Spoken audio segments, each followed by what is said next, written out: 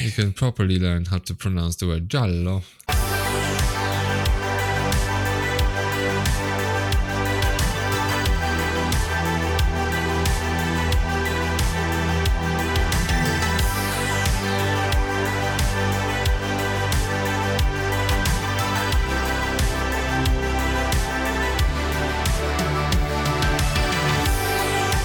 There is no Hollywood ending, so listen to the Uncut Gems podcast, a weekly show where we talk about movies no one else wants to talk about for at least as long as it takes to watch them. This is episode number 152, and my name is Jakob. And my name is Randy. Awesome. And might as well just say Merry Christmas, everyone, because I think this is the last episode to drop before Christmas 2023. So you have yourself a merry little Christmas. And then with that, might as well say that, month of December, we're continuing our journey through Christmas-themed horror films. And as promised, today we're doing I want to say little known film, because I haven't necessarily heard of it before you recommended it. But today we're talking about Anna and the Apocalypse. But before we do that, traditionally, a Patreon plug.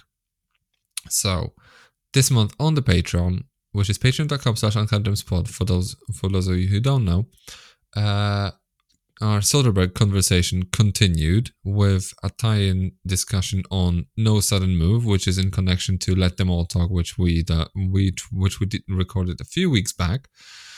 So that's available over there. Also, in connection to the theme of the month, which is Christmas-themed horrors, we have the granddaddy of them all, Black Christmas, is available already on there.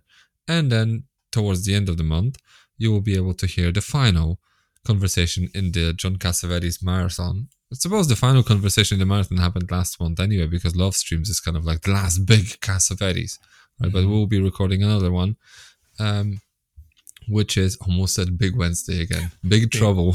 Big Apple. Big Apple. I don't know, yeah. Big Trouble it is.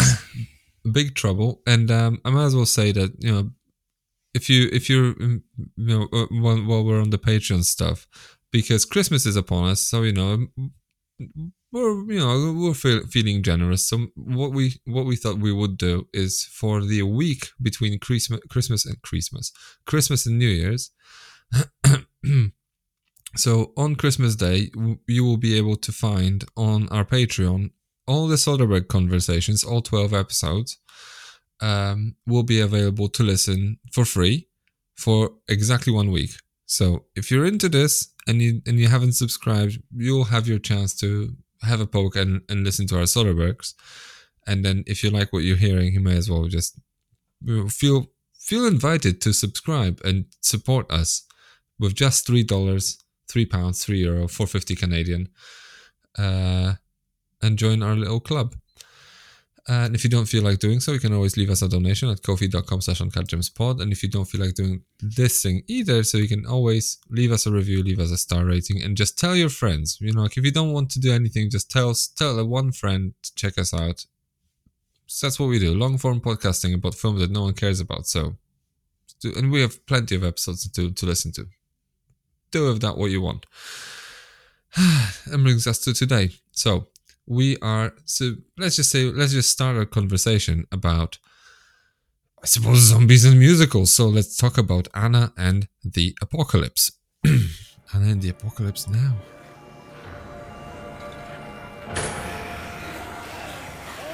Anna, run! How on earth are you still alive? Showing off, I see. Quite the leading lady, aren't we? Well, the stage is all yours. Why don't you give us all a show? It's been said the world's a stage and everyone must play their part. Well, if that's true, I'll act with all my heart. I'll take my cue to go stand neath the spotlight's glow and give them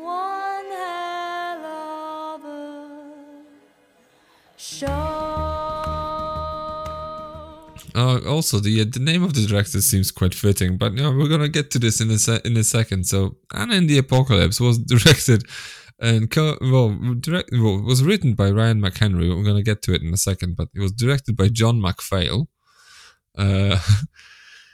Stars Ella Hunt, Malcolm Cumming. I'm gonna come. Sorry, just had to squeeze it in. Had to.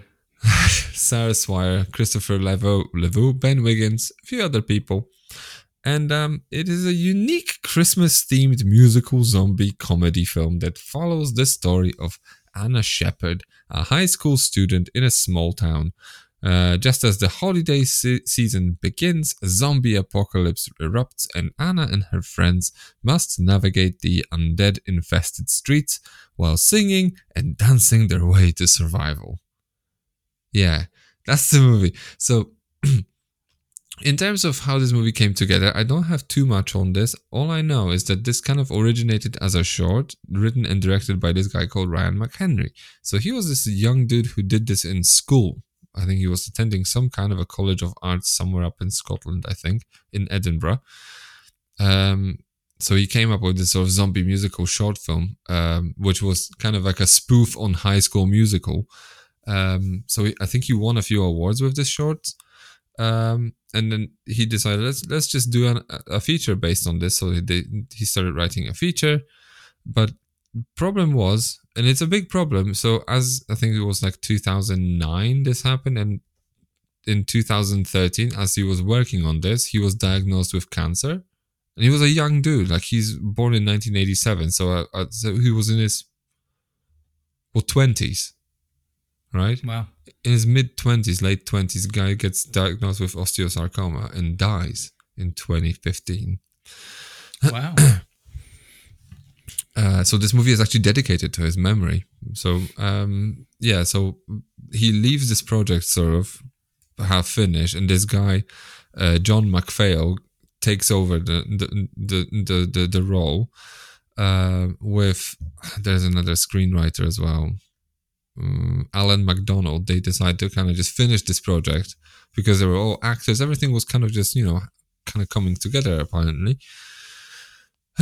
So they finish it, and then Ryan McHenry ends up with a story and a screenwriting credit because they rewrote it heavily and they rejigged it as well.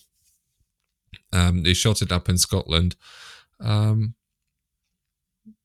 think somewhere near Glasgow. I don't know. Yeah, so some of the songs I think they've also either rewritten. So like there are a few versions of this film kind of available to watch. Like few minutes. I think one of these versions has an extra song, but I'm not so sure. I watched the one that was 97 minutes long, so I think that's the European cut. Anyway, so the film premiered at Fantastic Fest, I think, in 2017. And then it had a very sort of limited theatrical run because it was picked up by Orion Pictures. So it didn't really make too much money. I think it earned like $50,000 in all told, maybe shy of 100. However, it was kind of, let's just say, well received by critics. So it stands at like 77% Rotten Tomatoes based on over 100 reviews. So, and some people say, well, it finds fresh brains and a lot of heart in the crowded zombie genre. So it stands out a little bit according to some. However, the reception is not like, oh my God, this is amazing. And the film kind of came and went and, just disappeared into streaming platforms, I suppose. Having won a few awards on sort of like, let's just say, the tier 2, tier 3 festivals. And it's kind of where it is. Just slightly forgotten, which is where we come into the picture. So now, without further ado, because I honestly don't know what else I can say about this film in terms of its production, because it's, for all I care, it's an indie venture, modern indie venture, which is not tied to American sort of filmmaking machine in any shape or form. So it's difficult to kind of tease much out of how it got put together. And I think the only reason why so much information is available on this is because the guy who came up with it died of cancer, tragically, way before his time. But anyway, I keep kind of just delaying the inevitable. Mutilated here. Jacob, get your shit together. Anyway, Randy, you tell me. How do you feel about Anna and the Apocalypse? What do you think about it? Well, I saw Anna and the Apocalypse, I'm going to say 3 years ago, something like 3 or 4 years ago. It's a pandemic experience. It was a pandemic viewing, actually. So, yeah, probably 3 years ago. And it was on Netflix at the time, I believe. And it just sort of jumped out at me. It looked fresh and fun. And I watched it and I said, yeah, it really is fun and fresh. And it does have the High School Musical flavor with somewhat of a cool twist. Let's throw in, our holiday cliches and a zombie apocalypse. And I was charmed by it the first time that I saw it. But so this week I'm watching it, and pardon me. It's certainly swear. No, it's certainly it's a tale of two halves. I continue to be absolutely charmed by the first half of this. I think the music is strong. It's toe tapping. I've owned the soundtrack for this since I saw the film. I think it's great. I have even as much as suggested to my kids that they should suggest to their high school that they pursue Anna and the Apocalypse as a musical that they do at Christmas time. Because I think this would be fun to see at school. At like a high school production of this, I think would be really fun. But yeah, like the first half of this, I think the music is great. I think that there are a couple really amazing moments in this where they really get the music and the zombie tone, like the horror beats, and the High School Musical stuff. They absolutely nail it. Probably the biggest problem with the film is those moments are in all of the trailers and the ads, because there's only a few of them. The second half of this film, I really think the script falls apart, doesn't know what to do with its characters, doesn't know what to do with its talent, because I think there's a lot of talented performers in here. So it really does feel like the second half falls flat because maybe John McPhail doesn't have the experience to pull this off as a feature. Like what are the elements that would make this stronger as a feature? Because my sense is that it worked probably as a short and it had a good run. And now here you can stretch it out and it sort of works as a 45-minute or an hour long thing. But then it doesn't really know what to do with the second half. And the second half is mostly the zombie. So it doesn't know where to go with the story and how to really take on the apocalypse side of the title. The Anna stuff is Did great. you feel cheated? Where's the apocalypse? No, like the apocalypse was there. It's just it wasn't interesting and sort of fell apart on me. But the Anna stuff is great. Like I think this actress Ella Hunt is a real charmer. I think that she's got a great voice, and I think she's really fun. So same with, I think it's is it Malcolm Cumming, the guy who plays John, her best friend. Mm-hmm. I think that they're two really, really talented kids, and they were fun to watch. But whenever the film goes whole hog on the apocalypse and the zombies, it doesn't really know what to do with the characters or where to generate the excitement or what story arc to follow. It feels like it's just going through motions, and it's just not really concise. And it just feels like maybe this is a director that he's got all the fun elements in front of him, but he doesn't know how to elongate this to a 100-minute film. So that's my sense. But yeah, this first half continues to charm. I really like. I can watch the first half over and over. It just sort of it works for me. But then it does sort of fall apart. What are your thoughts on this? Well, I had no idea this film existed until you recommended it. That we should do this because it's a Christmas themed slasher or something. So we were kind of missing a title during a brainstorming session, right?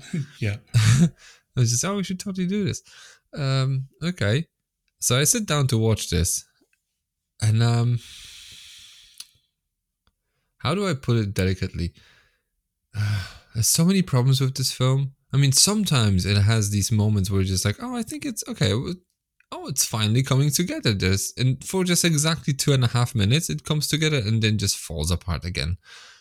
So overall, it's it's convenient that this film is kind of directed by a guy called John McPhail. Now I see where you were going with that. Yeah. Because Jesus, like this, I can see like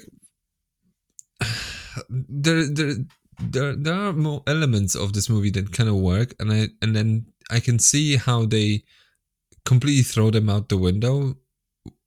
So immediately makes me think that they had no idea that these moments were working. So I appreciate the gimmick of doing let's do a zombie film, and then let's do a Christmas zombie film. Oh no, let's do a Christmas zombie musical, and let's make it it's a bit, just pick one, okay? So I don't know, maybe I don't know if it's a lack of vision, scope, or talent on behalf of someone, but Jesus Christ, first of all, this film's kind of boring. And I feel the reason why it is boring is because these people just take forever to gain some kind of momentum, and then they dissipate it immediately because they refocus their attention elsewhere.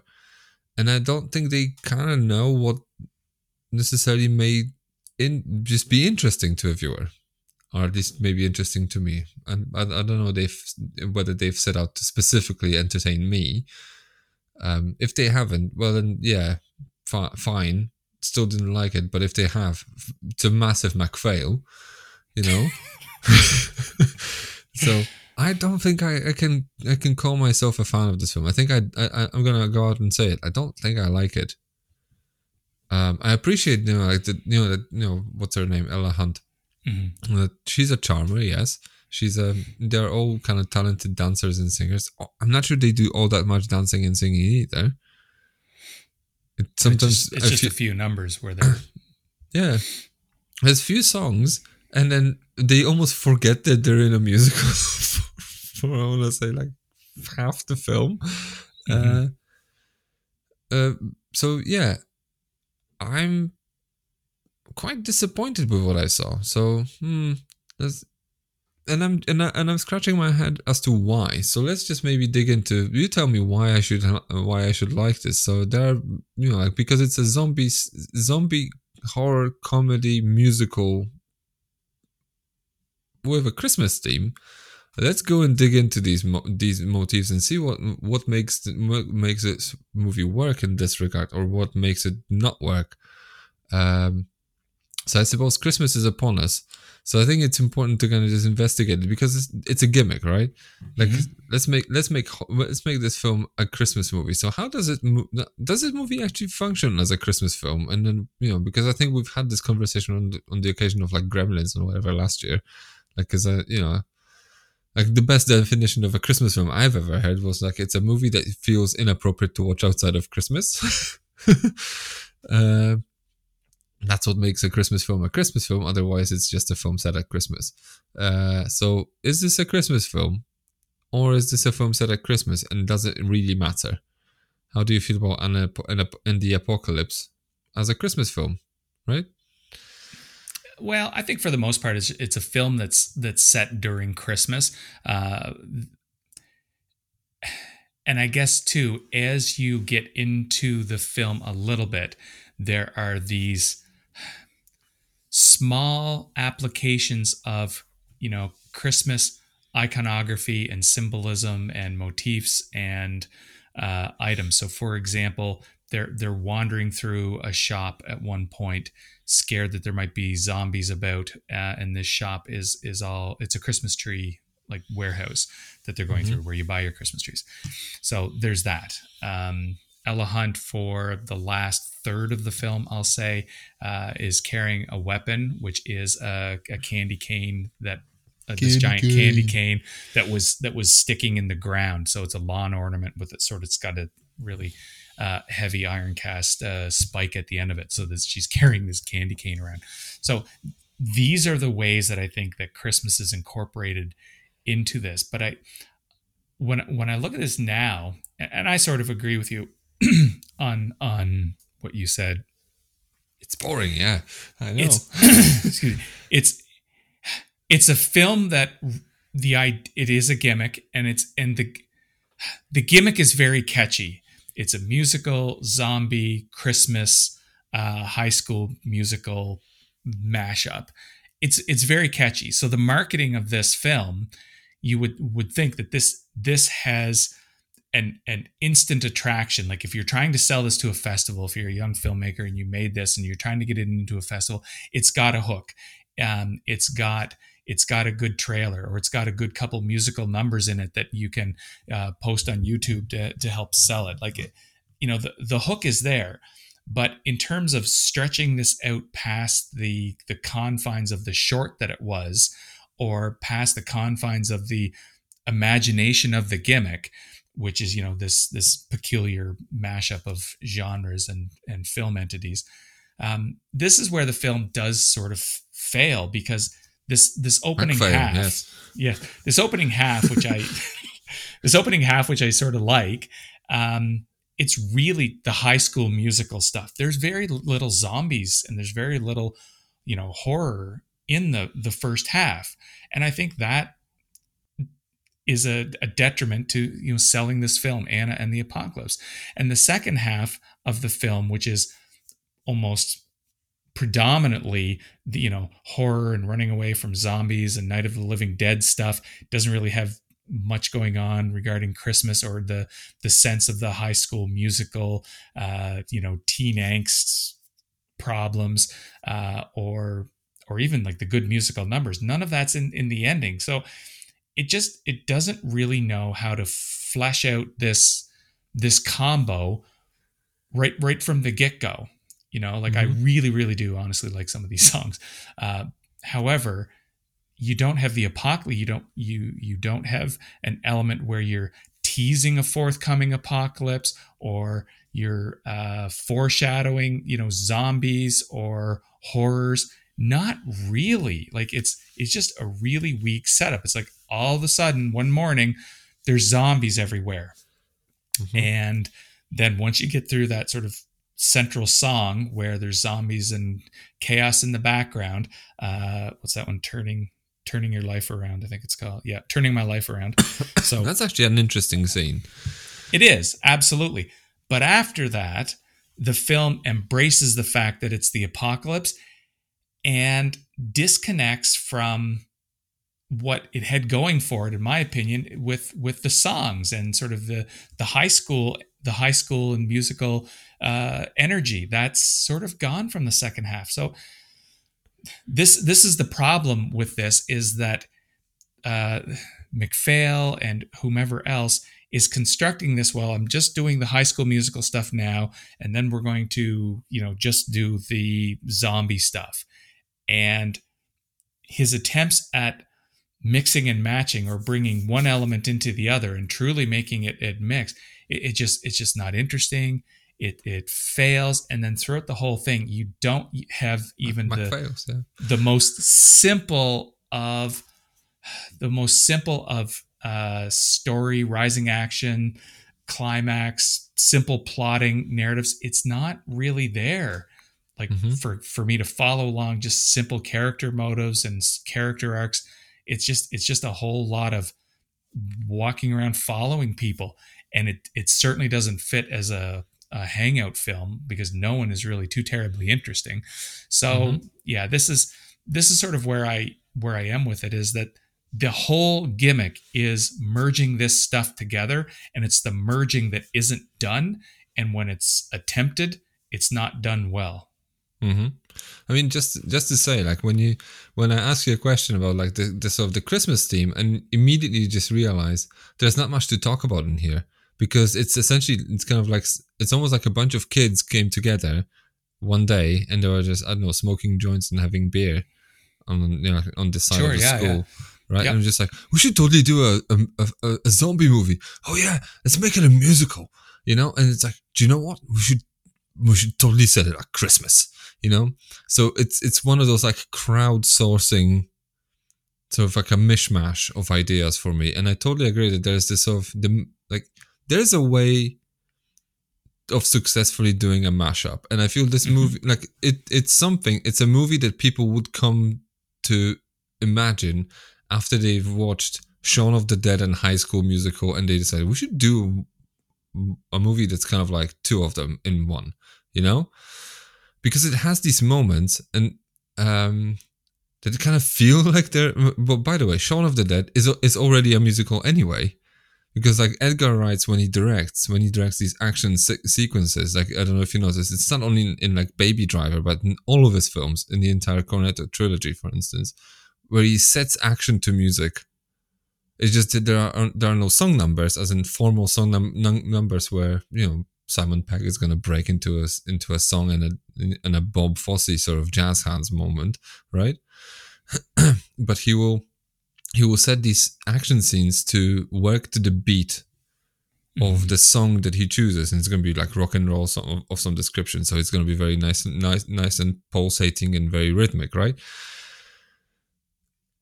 And and here I kind of appreciate certain things about that, because like okay, it's set at Christmas, but then they just don't go anywhere with it, so it's just part of the setting, and you agree, okay, well, I suppose it's going to be part of the iconography, as in like the massive candy cane or the little Christmas tree shop. But that's it, and then there's the Christmas variety show. Yeah, that's it, and the Advent calendar. Like, what else is there? It's going to come back, by the way. It's going to come back, by the way. But, because, things are... I'm not going to spill the beans just yet, because this is... I just paid attention to. But when you think about it, it's a musical, and you can make this correctly, as in like in a way that's interesting. Because I find it interesting that that this zombie apocalypse is kind of happening in the background. Mm-hmm. It's kind of like, like Shaun of the Dead starts, right? And Simon Pegg puts on his thing, puts on his whatever, has a row with Nick Frost, and then he leaves the house and he just goes to work while there are zombies behind him, and he doesn't even notice. Like this, it's like the scene where you mentioned before, like turning your life around. Turning my life around, yeah. Singing and dancing again, cabaret style. The woman on TikTok while Myanmar's on fire, as they go to school while the world's going to shit behind them, right? Mm-hmm. That's interesting. Or there's a moment when they're in the car, say Elahan's dad is driving them to school. She fesses up that she's not gonna go to university. She's gonna take a year off to travel to Australia. How original. Jamie Lee Curtis in Road Games. Exactly. There we go. No, but then like there are these like moments on the radio where someone says like, "Oh, there's outbreak of something," and they switch off the radio, right? Or there's a moment where like in this they'll be in the school, and then there'll be a shadow behind a window somewhere. So there'll be these zombies just roaming. So you can feel like, okay, this is an interesting motif for me. But they don't go anywhere with it. They almost forget about them for too long at a time, because they'll either focus on a song, and then they'll forget about the songs, and they'll just decide that let's spend 30 minutes in the Breakfast Club. Mm-hmm. And I don't think, so how do you feel about this? Let's just dig into this of the mashup, and then how do you do this sort of the zombie aspect and the musical, and how do you actually make this work? And is there a purpose to doing a gimmick, or do you just mash things up and make it interesting by virtue of this hasn't been done before, so it's going to be interesting anyway because no one's done it? Or do you actually have to have an idea, and if there's an idea here, what is it? Well, if it isn't, what should it be? A gimmick. I guess anything that is gimmicky, you should be suspicious of, because especially when you're looking at a feature film, because a gimmick is like a clickbait thing, right? Oh, that could be sort of cool, and it probably is serviceable and entertaining for 2, 3, 5 minutes, whatever. But to take a gimmick and to stretch it out to a feature film, you got to have some substance. So this is where I feel the film really it's another problem. So in the effort in stretching this out and elongating this to 110 minutes or whatever it is, what typically drives that, it's either character arcs that you care about following, so their destination sort of serves as the plot, or the plot itself, which is, everyone's going somewhere, there's a destination or there's a villain to overcome. You don't really get any understanding of that from the script in this. You get it's as if these guys who made this said, well, they started having the conversations where how do we stretch this out? And they really didn't have a core idea. So what they went with is the headmaster who runs the school should be a villain type, but he doesn't really play out as a villain. He's just sort of a knob, right? So he's just sort of the adversarial contrarian. But in the final 20 minutes, no, he's a full-on villain. And he, in fact, represents the climax. This is the final hump we have to get over. It makes no sense. Yeah. Sorry. Makes no sense. You've got a relationship. You mentioned the scene in the car, and Ella Hunt's dad. So Anna's dad, who I think is Mark Benton. I almost forgot what her name is in the film, and it's in the title. Almost. I nearly lost it. But anyway, I prefer acknowledging Ella Hunt because I thought she was great as opposed to the character, because the characters are all weak here. But Anna and her dad have a scene in the car, as you said, where she wants to do something else and he's upset, and apparently he's a widower and the mom's not in the picture. We just get a very faint sense of that being part of the scenario and the relationship. So I feel like lip service is paid to a background here, but it's not fleshed out. You've got this one scene, and then the climax ends up being, again, jump to Randy spoiling the end, but that's fine. You've got the headmaster who turns into a villain, like a superhero villain of some sort, who feeds zombies in his school. Ridiculous. It's so silly. It makes no sense. And he's a contrarian and a bit of a jackass. Like, how does he turn into this villain? I don't get it. And what is he doing as his major act of villainy? He's tying up Anna's dad. Like, it makes no sense. Like, it's just so weakly constructed. But at the same time, I don't really care about this journey to save the dad, because I don't feel it's been strongly developed, this connection between Anna and her dad. Like it feels on a script level like these guys are saying, okay, well, this is what you need at the end. She has to save someone, so she has to save her dad, and what would be stopping her? Well, zombies, and that maybe like he should be tied up. Well, who would tie him up? The zombies wouldn't tie him up. Well, the headmaster, because he sees a bright future in the apocalypse. Like, I don't get any of this. None of this computes. It doesn't really fit in any way, and there's no character growth or arc, or there's nothing really interesting about what the characters are going through. Because these people had no idea what to do with their story. All they had was a premise and a gimmick. It's just like, we're doing a zombie musical. We're mashing up Shaun of the Dead and High School Musical. But what is this film going to be about? I don't know. So, that's kind of where you end up. It's just like, what's the ending about? I don't know. Let's just put the principle in there. It's just kind of where we are.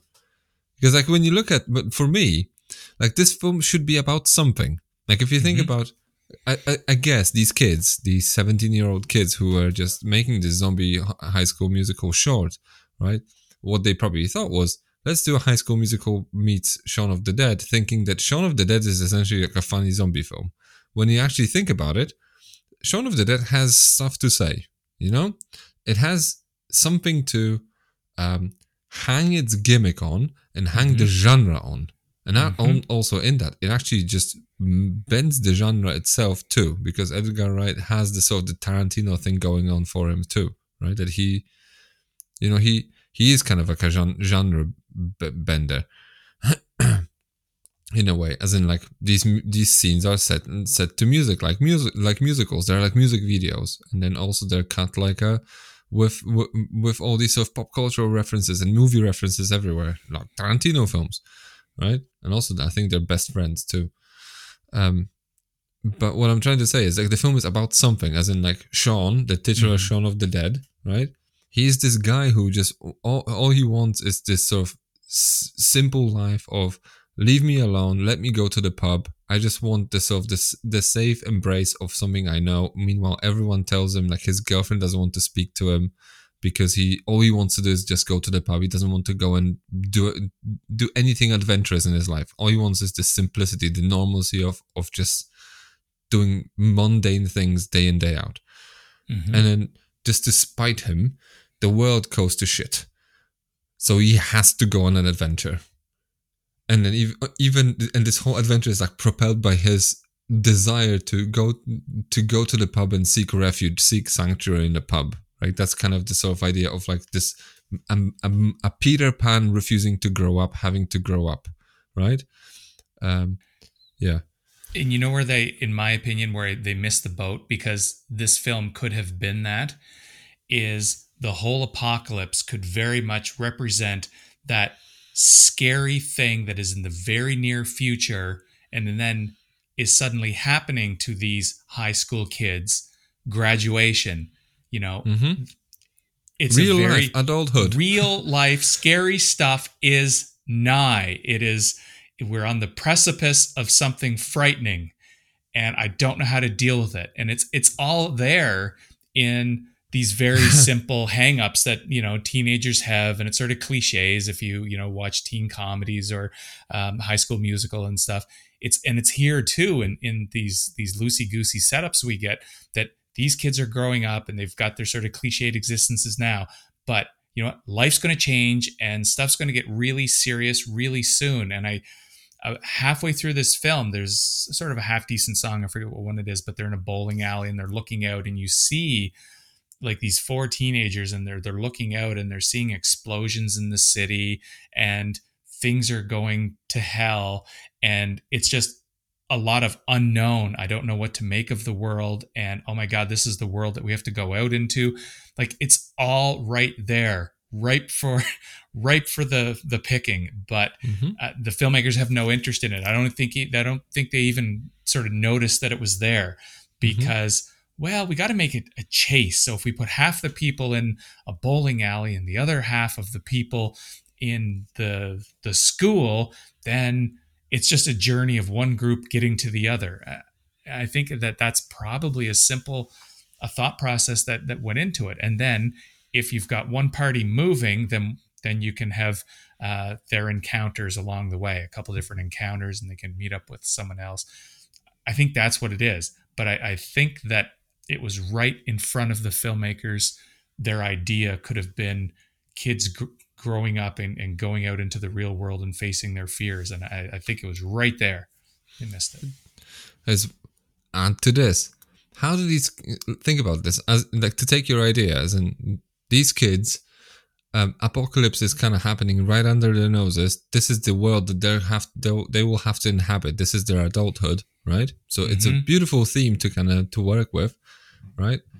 If you think about, okay, well, you can also even map a political interpretation on top of it, because it's like, we have to enter this Britain that's ruined by the Conservatives, by these old people in charge, right? Who didn't know how to do this correctly, didn't make the right decisions, and all of a sudden, this is where we are. Flesh-eating bacteria or something, I don't know. But then, how do you mash a musical into it? Here's an idea.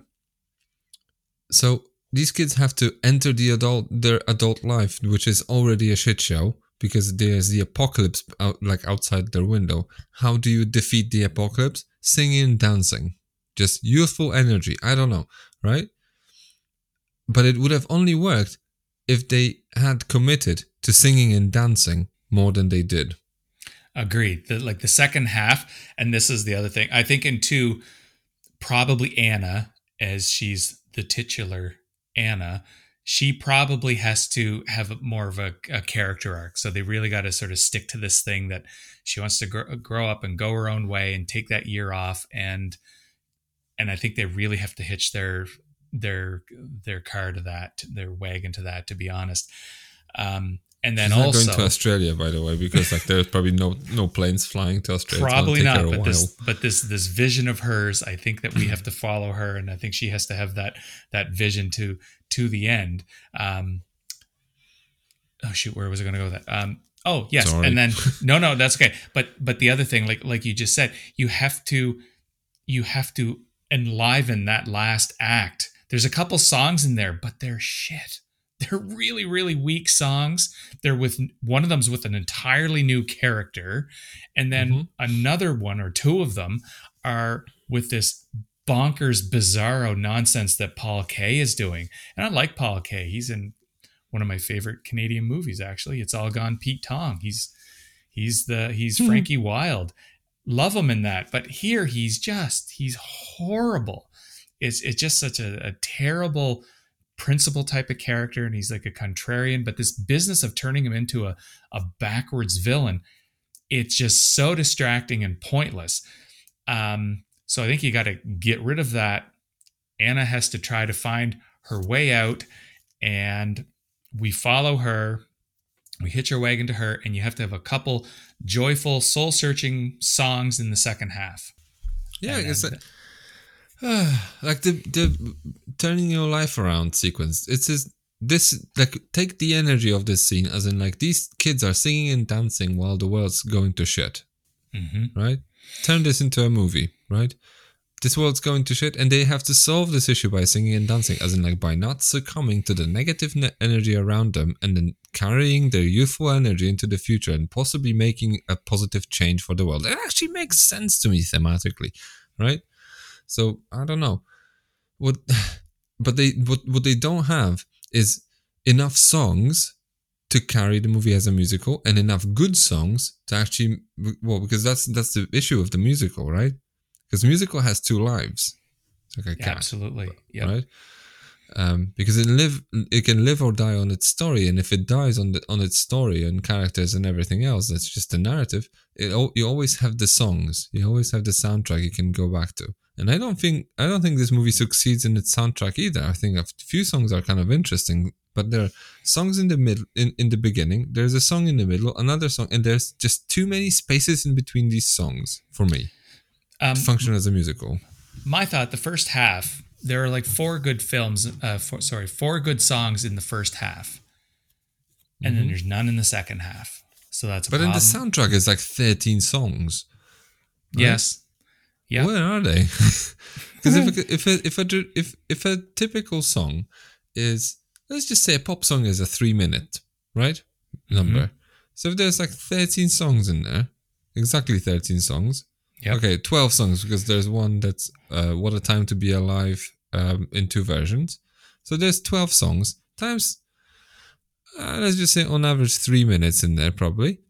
So that's 36. That's a third of the movie. It should be just songs alone. Where are they? And also, why aren't they longer? So let's make half of the film in song and dance. What I want to see is these action sequences where they have to kill these zombies with like bowling balls, bowling pins, these candy canes, where they have these sequences in on the street, in the gym, in a warehouse, in a, I don't know, abandoned mall, like Dawn of the Dead, right?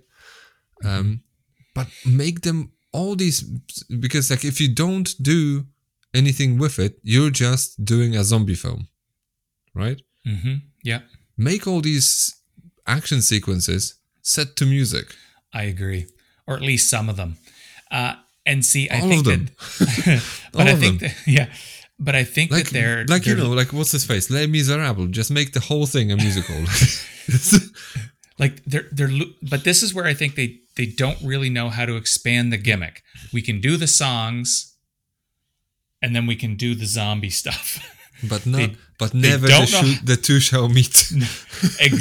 Exactly. That's one of the film's big problems. Like, I totally agree. But when they try to blend them, maybe there's a really awkward moment where there's a reading of "'Twas the Night Before Christmas," and then there's a zombie attack scene, and that plays out in slow motion, and it's just really Any of this. okay.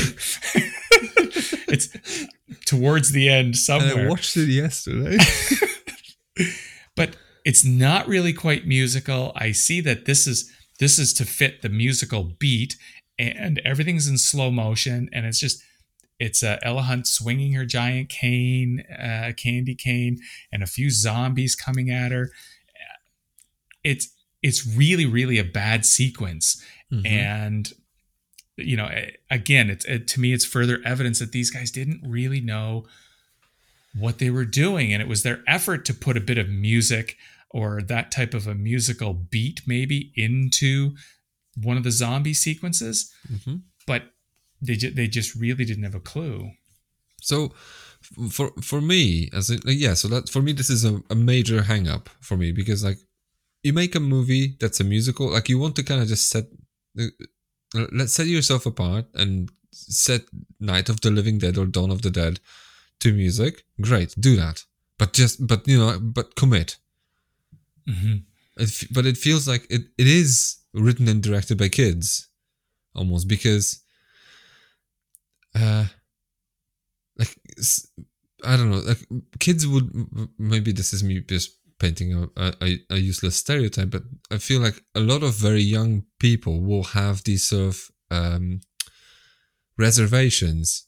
They wouldn't want to commit and be authentic, because one of the sort of big problems of youth is the idea that you'd like to stand out, but standing out is uncomfortable, so you're it's easier to blend into a group and never stick out.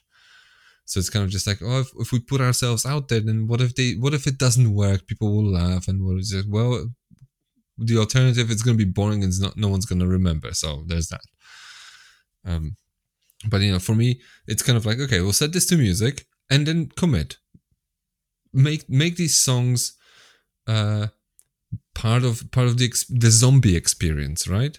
Yeah. Because what's the alternative? The alternative is that, well, you're just reenacting inspirations taken from elsewhere, which isn't a bad thing either. But how does it actually go about being a zombie film? But it's reenacting as opposed to telling your own story. Like, even if you're, this is where we sort of need Campbell's input, because he was thinking about watching this with me, and anyway, it just didn't happen. So, I'm with you. Like, I really feel that the filmmakers felt that they could do the music, and all that's crammed into the first half, and then they could do the zombies, and all that's crammed into the second half, and there's no through line, either character or story or continuity of the gimmick, because you just go from one to the other. Like, it's not a salad. It's just all of your, all of the toppings over here, and then the lettuce is over here. Like, they're separated. So it's too bad, because I do really like a few of these songs, but they're all in the first 25 minutes. So I can appreciate you're saying that where's the music? Well, it's in the first 30 minutes. That's where it is. And then it disappears. Yeah. But yeah, for me to say, okay, well, look, I don't mind, say, an indie horror film made by kids.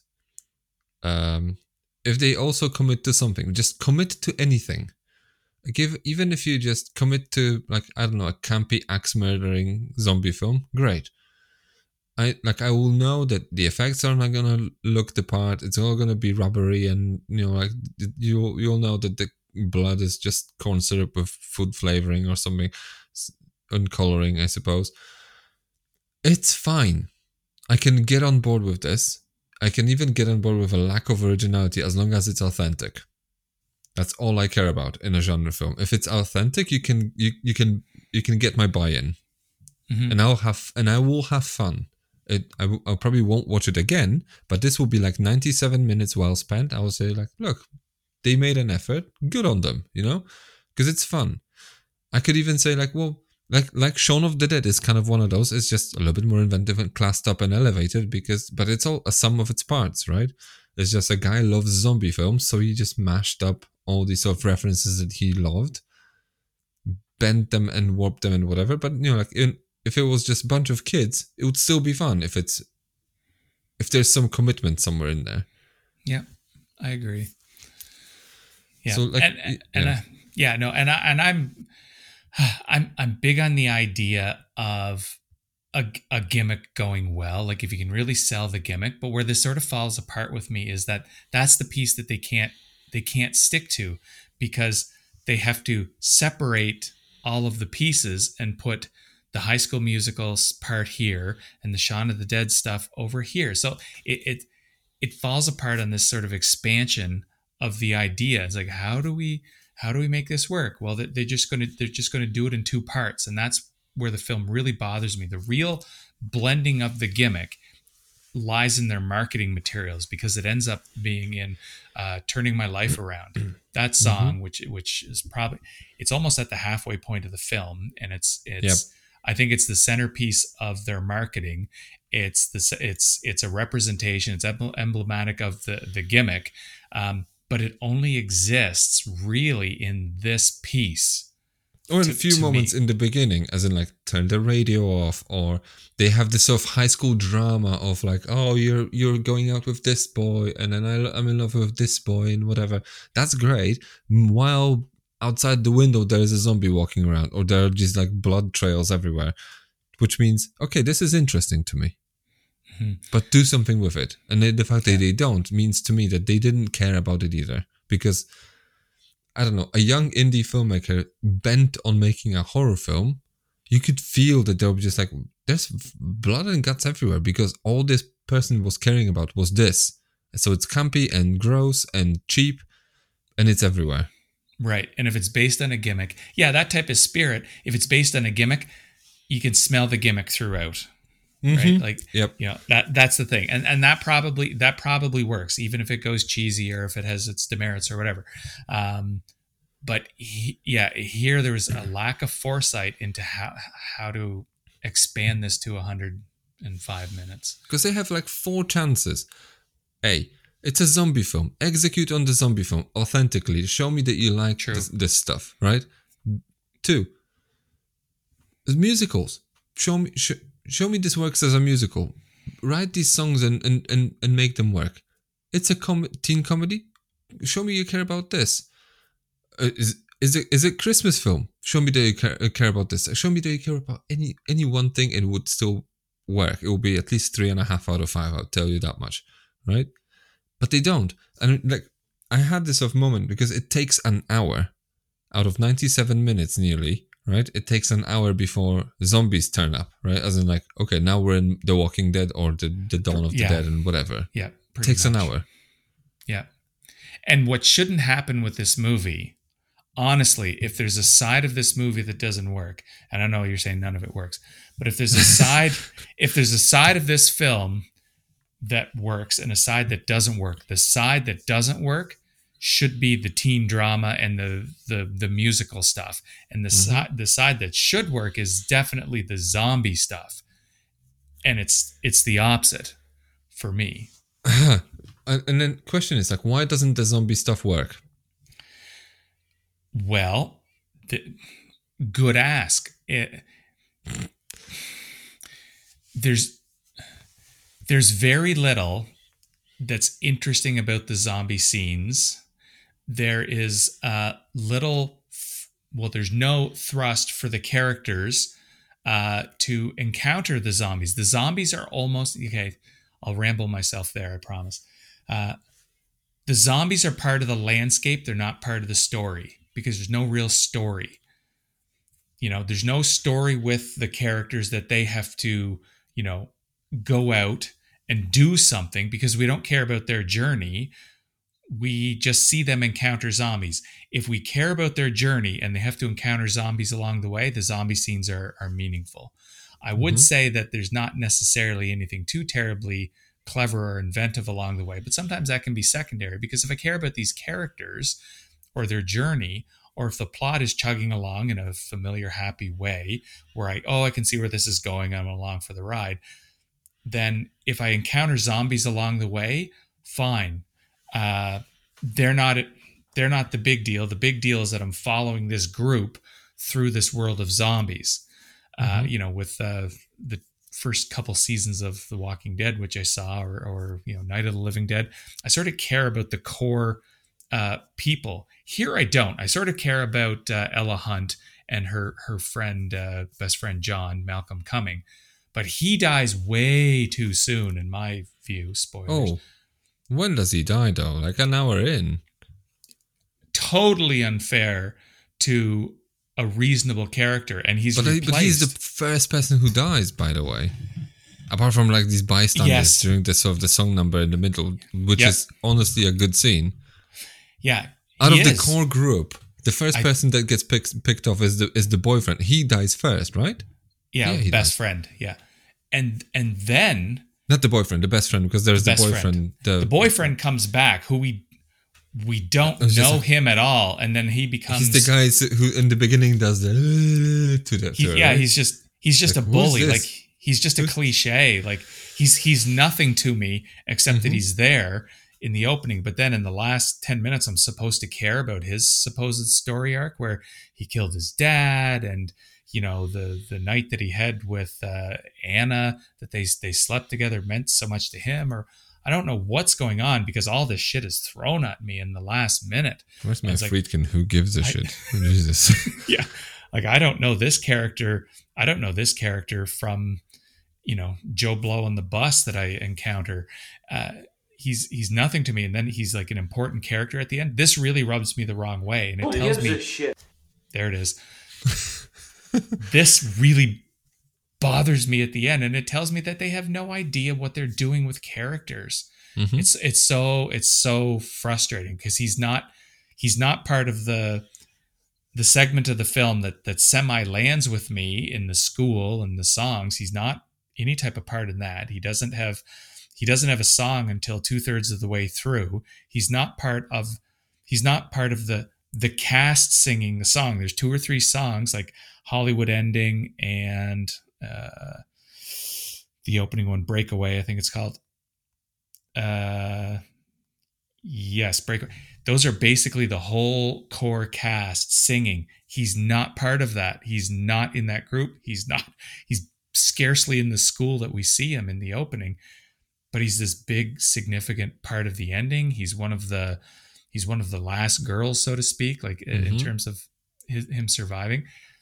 His whole existence bugs the hell out of me. And then on top of that, wow. He has a song, and his song sucks.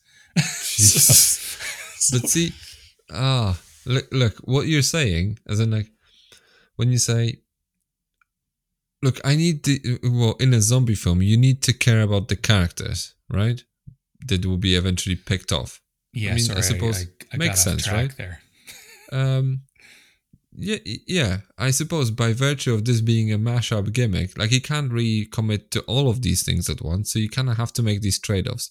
I would be fine if they didn't commit to the characters in any sort of appreciable way, as long as the music worked, right? Because this is where,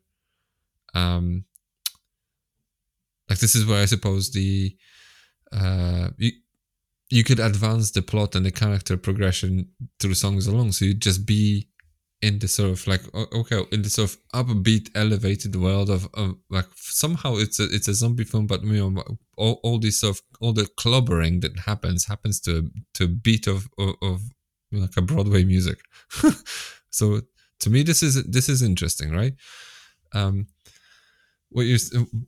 What I would say is, it would come at the expense of like, we wouldn't know much about these characters, and we wouldn't necessarily have to care. So they don't quite know that, so they try at the last minute. They try to, let me just bring this all in at once, right? Doesn't make any sense. But then for me, this, like, I'm thinking about this, like, a zombie film is so difficult to fuck up because even if you don't give me any character development, right? if you just present me with like a group of, let's just say 6 individuals at the beginning, or they will just find each other somehow, right? And what they need to do is just simply find a way to safety. That's all this is. They don't have to go anywhere, just like specific. Just pick a MacGuffin place. I don't know. Oasis, somewhere. The mall. Police. The pub. Go to the pub. Like Shaun of the Dead, Go somewhere, right? And this is their mission. They have to go from A to B. And the problem is that there's zombies everywhere, right? You can't be really original, but the originality comes with like these binary choices. Are these going to be slow zombies or fast zombies? Are these acid rain zombies, radiation zombies, or virus zombies? Do they infect when they bite? How many of them are there? These are the sort of the questions you have to ask. And so once you actually just make your, you go through the menu of choices of what a zombie film is going to look like. Yeah. It's just one of 4 ways this could be assembled. Are they going to be moving in hordes like World War Z, or are they going to be just a little bit more, like The Walking Dead? They just slowly descend and overwhelm. I don't know.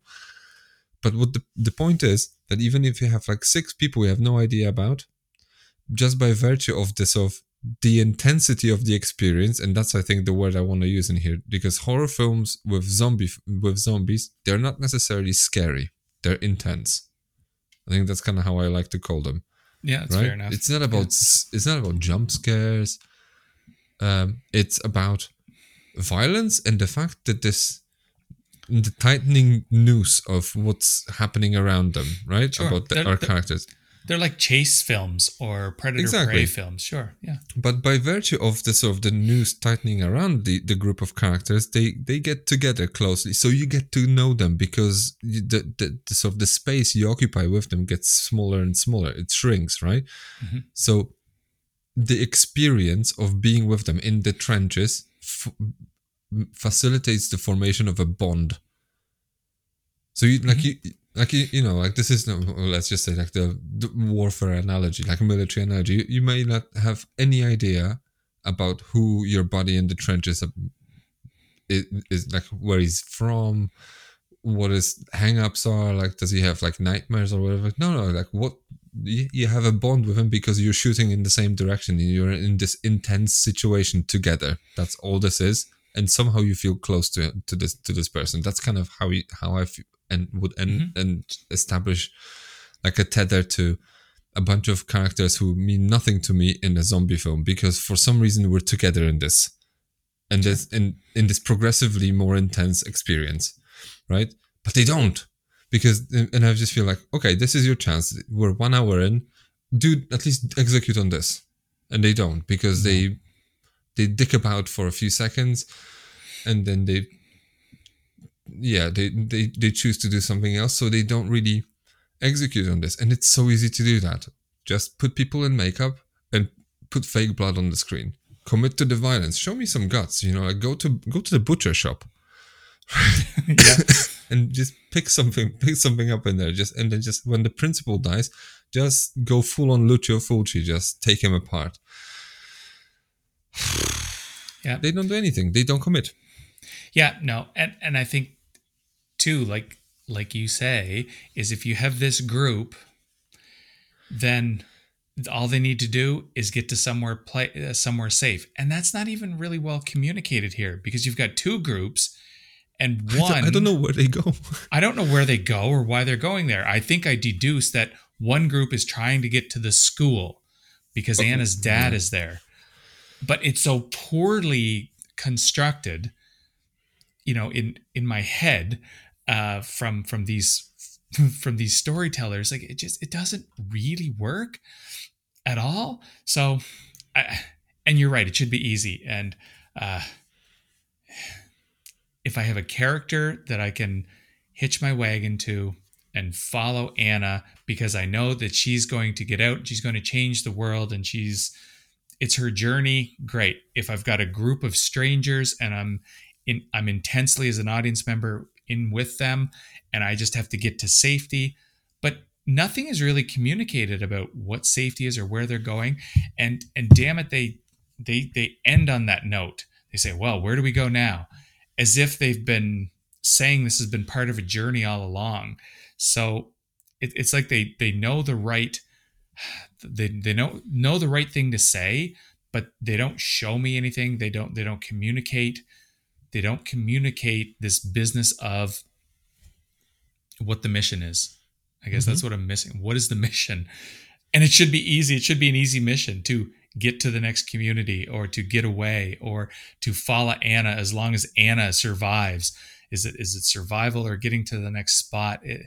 It's what I should have an understanding, but no, it's clouded for me, because the supposed mission is to topple the principal who has tied up Anna's dad. Also, and this is something that's communicated to you in the last 15 minutes, by the way. Oh, by the way, the principal was the villain, just so you know. Right. And the boyfriend who is the bully doing this, this guy is the hero. What an image, by the way. You're welcome. But it's yeah. God. The story. Oh my God. The storytelling is so lost here. It's so lost. No, it's yeah. For me, this is a problem with that shows you that some kids have an idea that they want to make a movie or that they want to do something, but they don't necessarily know why or how. You know, we should totally make a movie, but what about like people who actually want to make a movie will have this planned out. Yeah. It feels like this is something that it's one of those ideas that's like, guys, it should be totally cool if we actually made a movie. It will be a great move for us. As in, like, this is like, it doesn't come, like, I feel this movie doesn't have a heart, is what I'm trying to say. Because if it did, it would have committed to something. One of these strings would have been, a bit more tattered and used by these filmmakers, but they just, I don't know. It's kind of like a High School Musical. It's like, well, let's just make The Breakfast Club and have people sing. That's, I don't know. I feel like it's almost, like once I've kind of just clued into just what's this movie's problems are, as in, like, well, there isn't really much in it either, because normally if this actually tried to aspire to, let's just be a high school version of Shaun of the Dead with actual song and dance numbers, there will still be something underpinning it. There will be a conversation about something. It doesn't have to be engineered to be in there, but with the passion coming out of the screenwriters and the directors and whoever else is involved, there's always something protruding through the story. But I think the assumption is it has to be a story that someone cares about. Someone has to care about something for me to care about looking for stuff underneath the surface. But there's, I'm fishing for, it is actually for me. Like, I feel like I'm fishing in a puddle. Like, I feel like an idiot, It's not a pond, Jakob.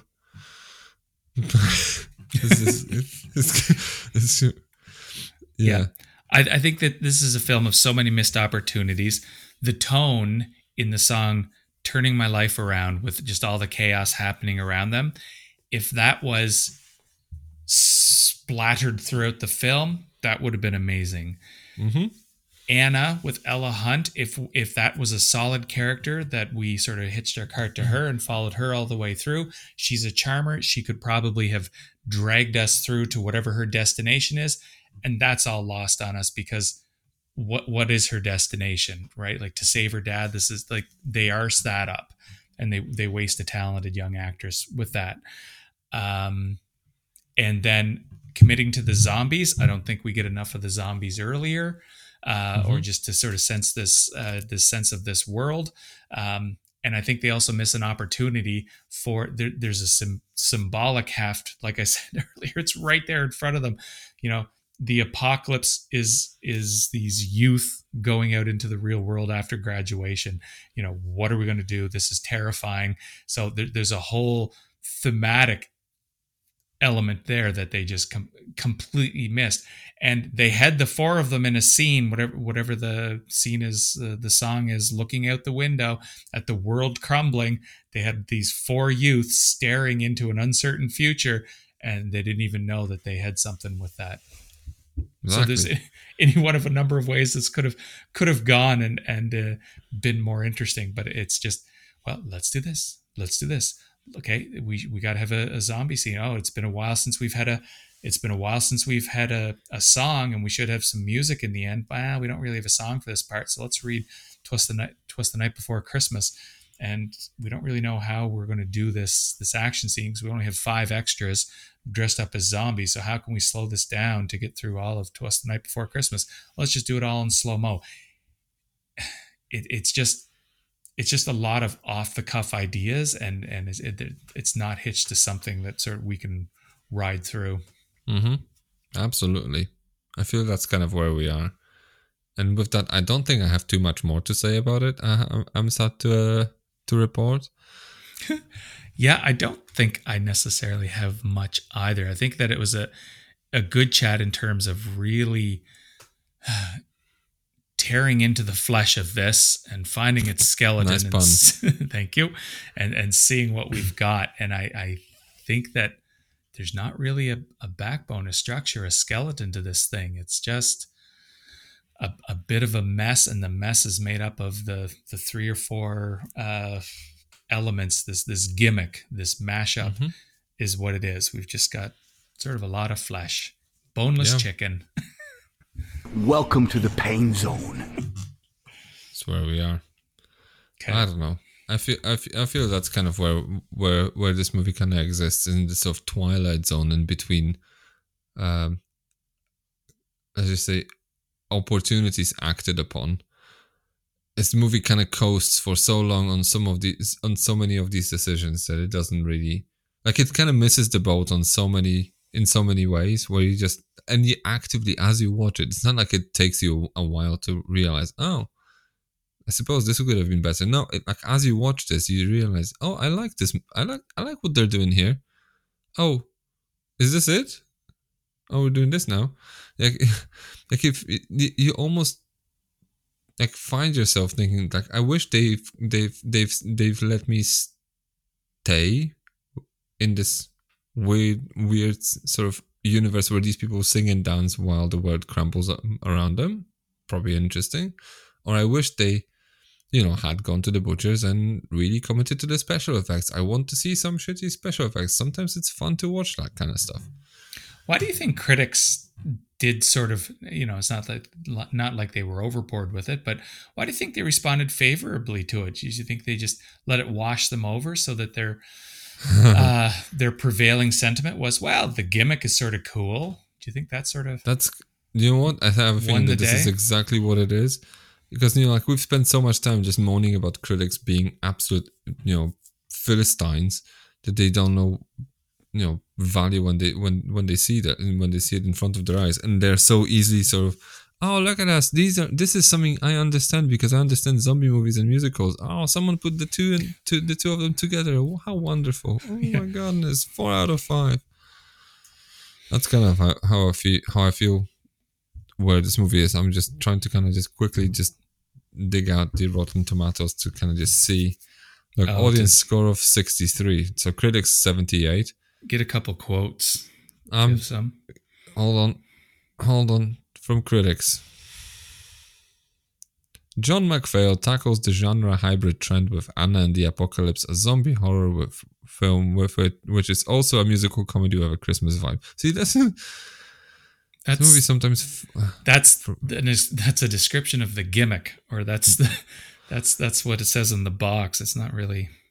Okay, Brian Eggert from Deep Focus Review, he gave it a negative review. It's insufficient helpings of Christmas spirit and zombie terror make the material better in concept than execution. I find myself singing Anna and the Apocalypse's praises above all others. So it doesn't really say much. Anna and the Apocalypse is an absolute joy from start to finish, from wicked horror. Like, a lot of these reviews come from the Digital Fix. If you've been waiting for a zombie apocalypse Christmas musical, then Anna and the Apocalypse will satisfy your every desire and more. All I see is all these sort of, let's just say, small websites. So this is nothing comes from, like, apart from like Brian Eggert, I suppose, come from IndieWire or RogerEbert.com or anything like that. It's these small, I know what this is. Small websites, as in like someone got a screener from a PR company, and then they feel like if we do a negative review of this, then they're not gonna send us any more screeners. So it's a sort of influencer critic of just like we have to be positive enough. So like 3.5 out of 5. So it's positive, and we don't have anything interesting to say. So let's just comment on the fact that it mashes up like these 3 things together or 4 things together, and this is enough. No, it's not. All you guys want is free stuff to watch. Bullshit is what it is. I call bullshit on that kind of behavior. And this is why critics are so full of shit, because everyone can call themselves a critic now and say like, look, I review films for a living. No, you're not. Like you still flip burgers, but but Jesus Christ, like this is not, is this all, is this how low we've sank? That, it's just that, people will just like write these positive reviews because it gives them clout, because they maybe will end up one day on a Blu-ray blurb or whatever. This gem of a genre mashup is rough around the edges, but a true festive delight. So, yeah, rough around the edges, sure. If you happen to like it, genre mashup, fine. But where's the festive delight? Like it's just such funny and such romantic, a phony one-liner. Gory. Yeah. It's like funny and romantic, false. Appropriately gory, false again. And deliriously catchy, false once more. Have we watched the same film, Peter Gray? I could see someone being seduced by a few of those songs. I still do have an affection for some of the songs. And there's a little bit of a mismatch in my mind, too, between some of these songs in the first half are really above the caliber of the rest of the film. Sort of makes me wonder how they got something like Hollywood Ending, because I do find that they're catchy, they're strong, and it's just sort of peculiar. Oh, from Pasadena Weekly, John McPhail ensures that an anything-goes sense of fun saves the day, even if these plucky kids can't always save their town and their loved ones. Like, what? Like, okay. Ooh, Bob Mondell from NPR. If you're looking for polish and sophistication from Anna and the Apocalypse, you're chomping on the wrong neck. But the songs are bouncy, the performance is fresh, and the gore happily not in any way related to real life. You got to love that. Okay. He's okay. That's okay. Except you gotta love it. Show tunes meets Shaun of the Dead in the delightfully gruesome Scottish horror musical Anna and the Apocalypse. Oh, by the way, I suppose another gimmick, especially for Americans, because it's people have these weird regional accents. It's set in Scotland, although no one really has a proper Scottish accent in there. It's true. Some 2 characters have, let's just say, let's call it a mild Scottish accent, so it's just like accessible to Westerners, because you show someone in LA like Train Spotting without subtitles, they'll be like, I don't know what's going on. Yeah, I don't know. I'm done. Final thoughts? Okay. Yeah, this is not an uncut gem. I was sort of riding the fence maybe a little bit. You liked it, didn't you, in the first go? My first go I did. So it did sort of wash over me and stuff. But, it's the music. And maybe I do have a soft spot. I have the soundtrack. And there are 4 songs, which I do have on a couple of my playlists. 4 songs, 3 songs. Do you listen to them in the car? I do. Breakaway, Hollywood Ending, Turning My Life Around. They're three solid, fun songs, so they exist on one of my playlists, and I like them, and I have an affection for this movie for that reason. But when you really look at this movie, it's a gimmick that they looked to expand, and they didn't really know how to go about it. So you've got one half, which is High School Musical. No real engagement with the zombie thing.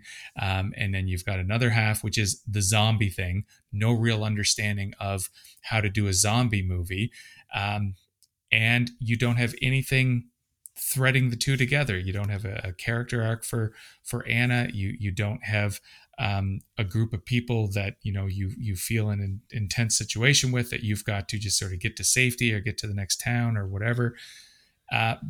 Because rather than that type of movement for the story is supplanted by this nonsense with the principal taking Anna's dad hostage. The film really doesn't have a clue what it's doing in the final half.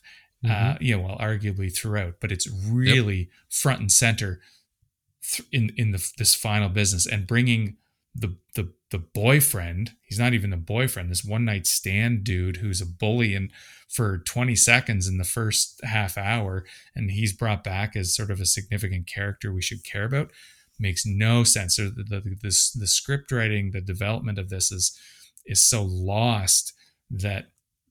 You look at this, you can have an appreciation for the 3 or 4 songs that I like, but there's nothing else in this really, except maybe the charm of Ella Hunt and Malcolm Cumming. So yeah. So how many out of 5? Yeah, thank you. I think it was starting the day at 2.5, but I think it's going down to 2. All right, I think I'm there with you. I think 2 out of 5 is probably where I'm gonna put it. Because it's not like I hated it with a passion, but it's really boring. It's kind of what it is. I totally agree. It's kind of, it doesn't execute on anything substantially, which makes me think this is one of those, we have to make a movie. We know that we want to make a movie, not that what kind of movie we want to make.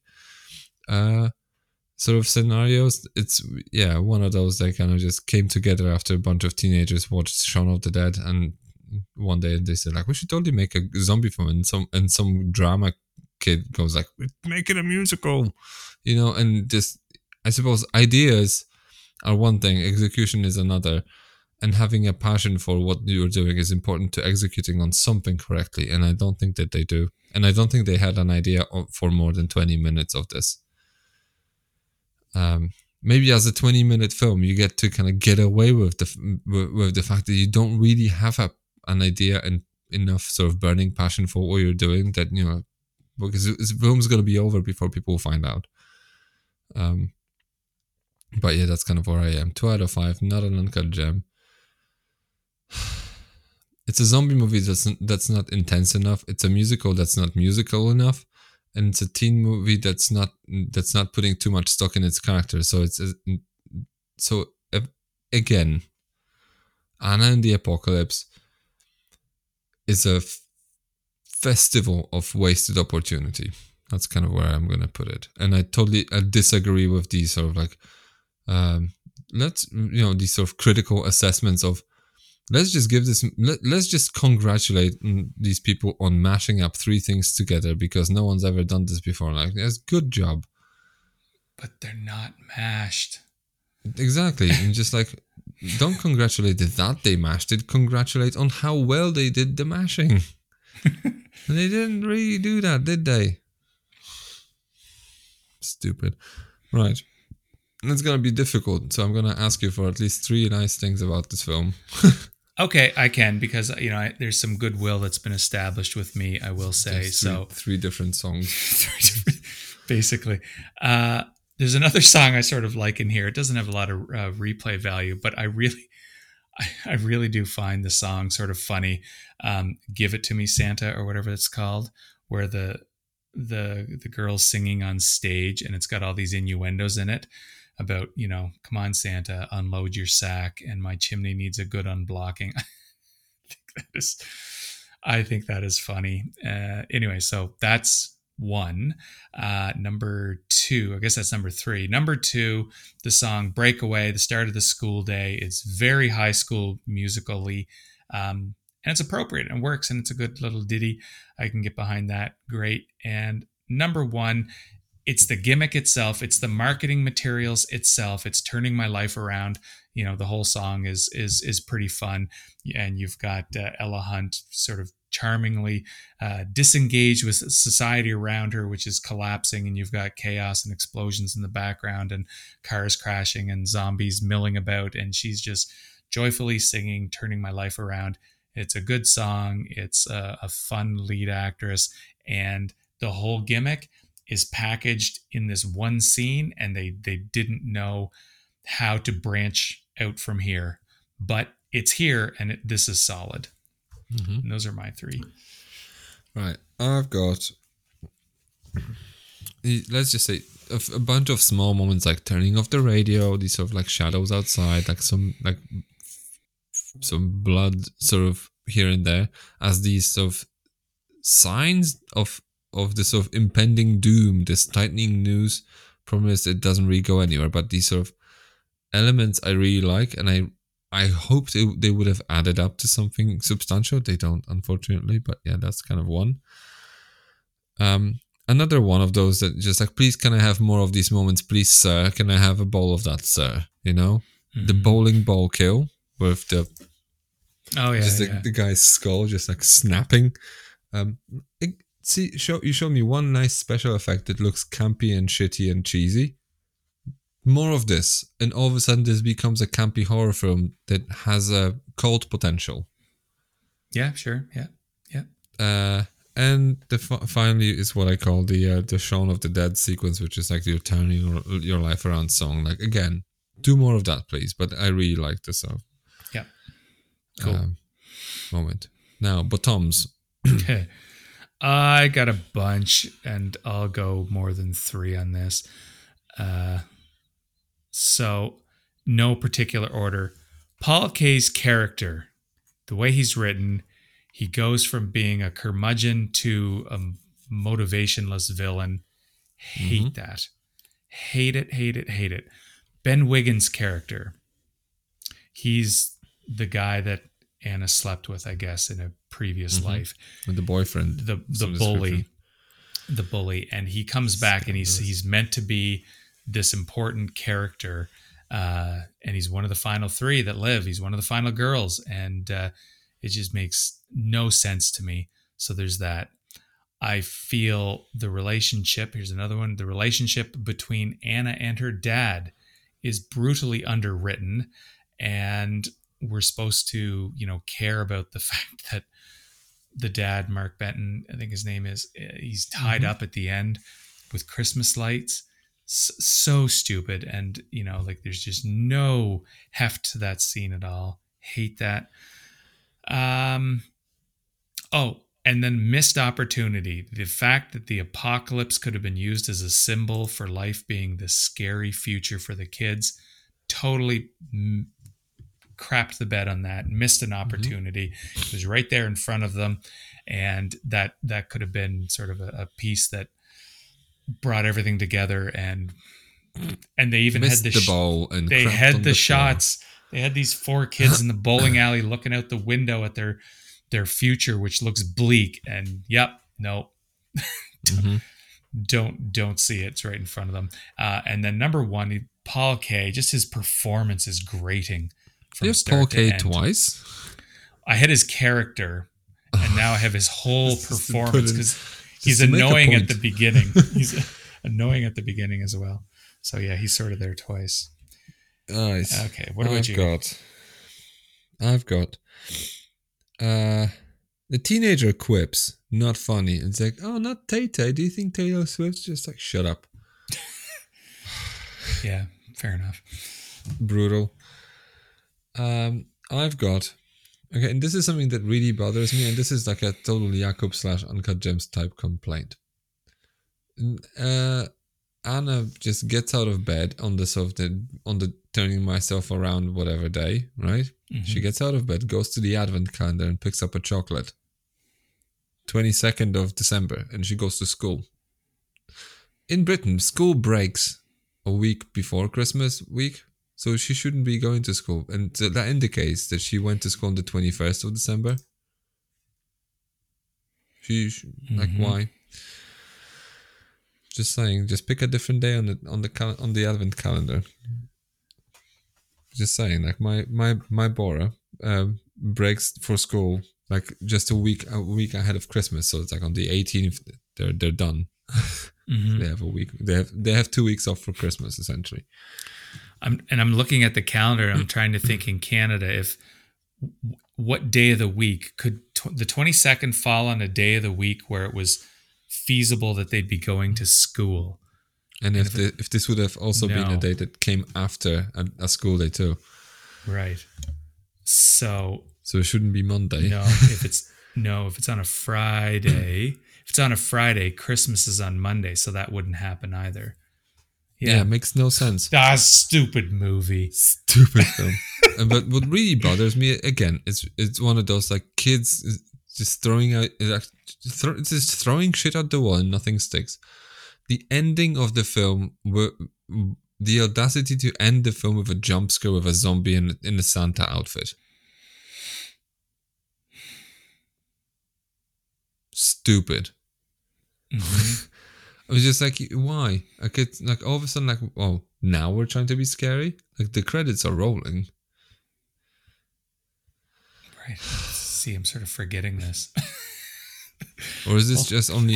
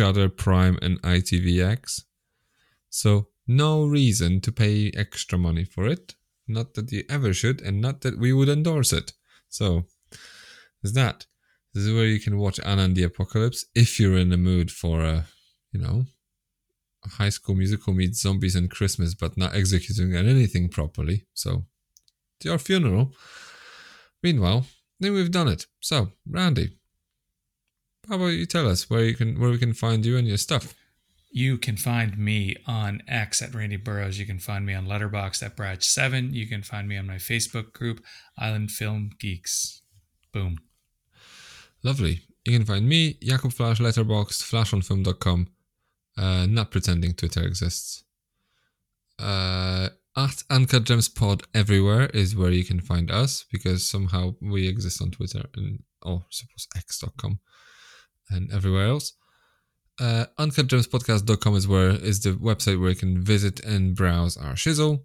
Uncut Gems Podcast now. Patreon.com/UncutGemsPod is the Patreon account where you can go and support us and get access to extra stuff. And remember, between the Christmas and New Year's, you'll get all the Patreon exclusive Soderberghs available to listen for free for 1 week only. So that's your chance. Also, send us an email at uncutgemspod@gmail.com if you want to share your thoughts on anything. And also, remember, you can always leave us a donation, Ko-fi.com/uncutgemspod, or just leave us a review, a star rating, or just tell a friend. That's all we want. So, with that, you have yourself a nice and Merry Christmas. Merry Christmas. Shall see you just before New Year's, and we'll be talking about Terror Train, which is not a Christmas themed horror film, but a New Year's Eve themed horror film. So we're staying in the theme, and then on that episode you'll find out what we have in store for 2024. So have yourself a merry little Christmas. Happy holidays, everyone.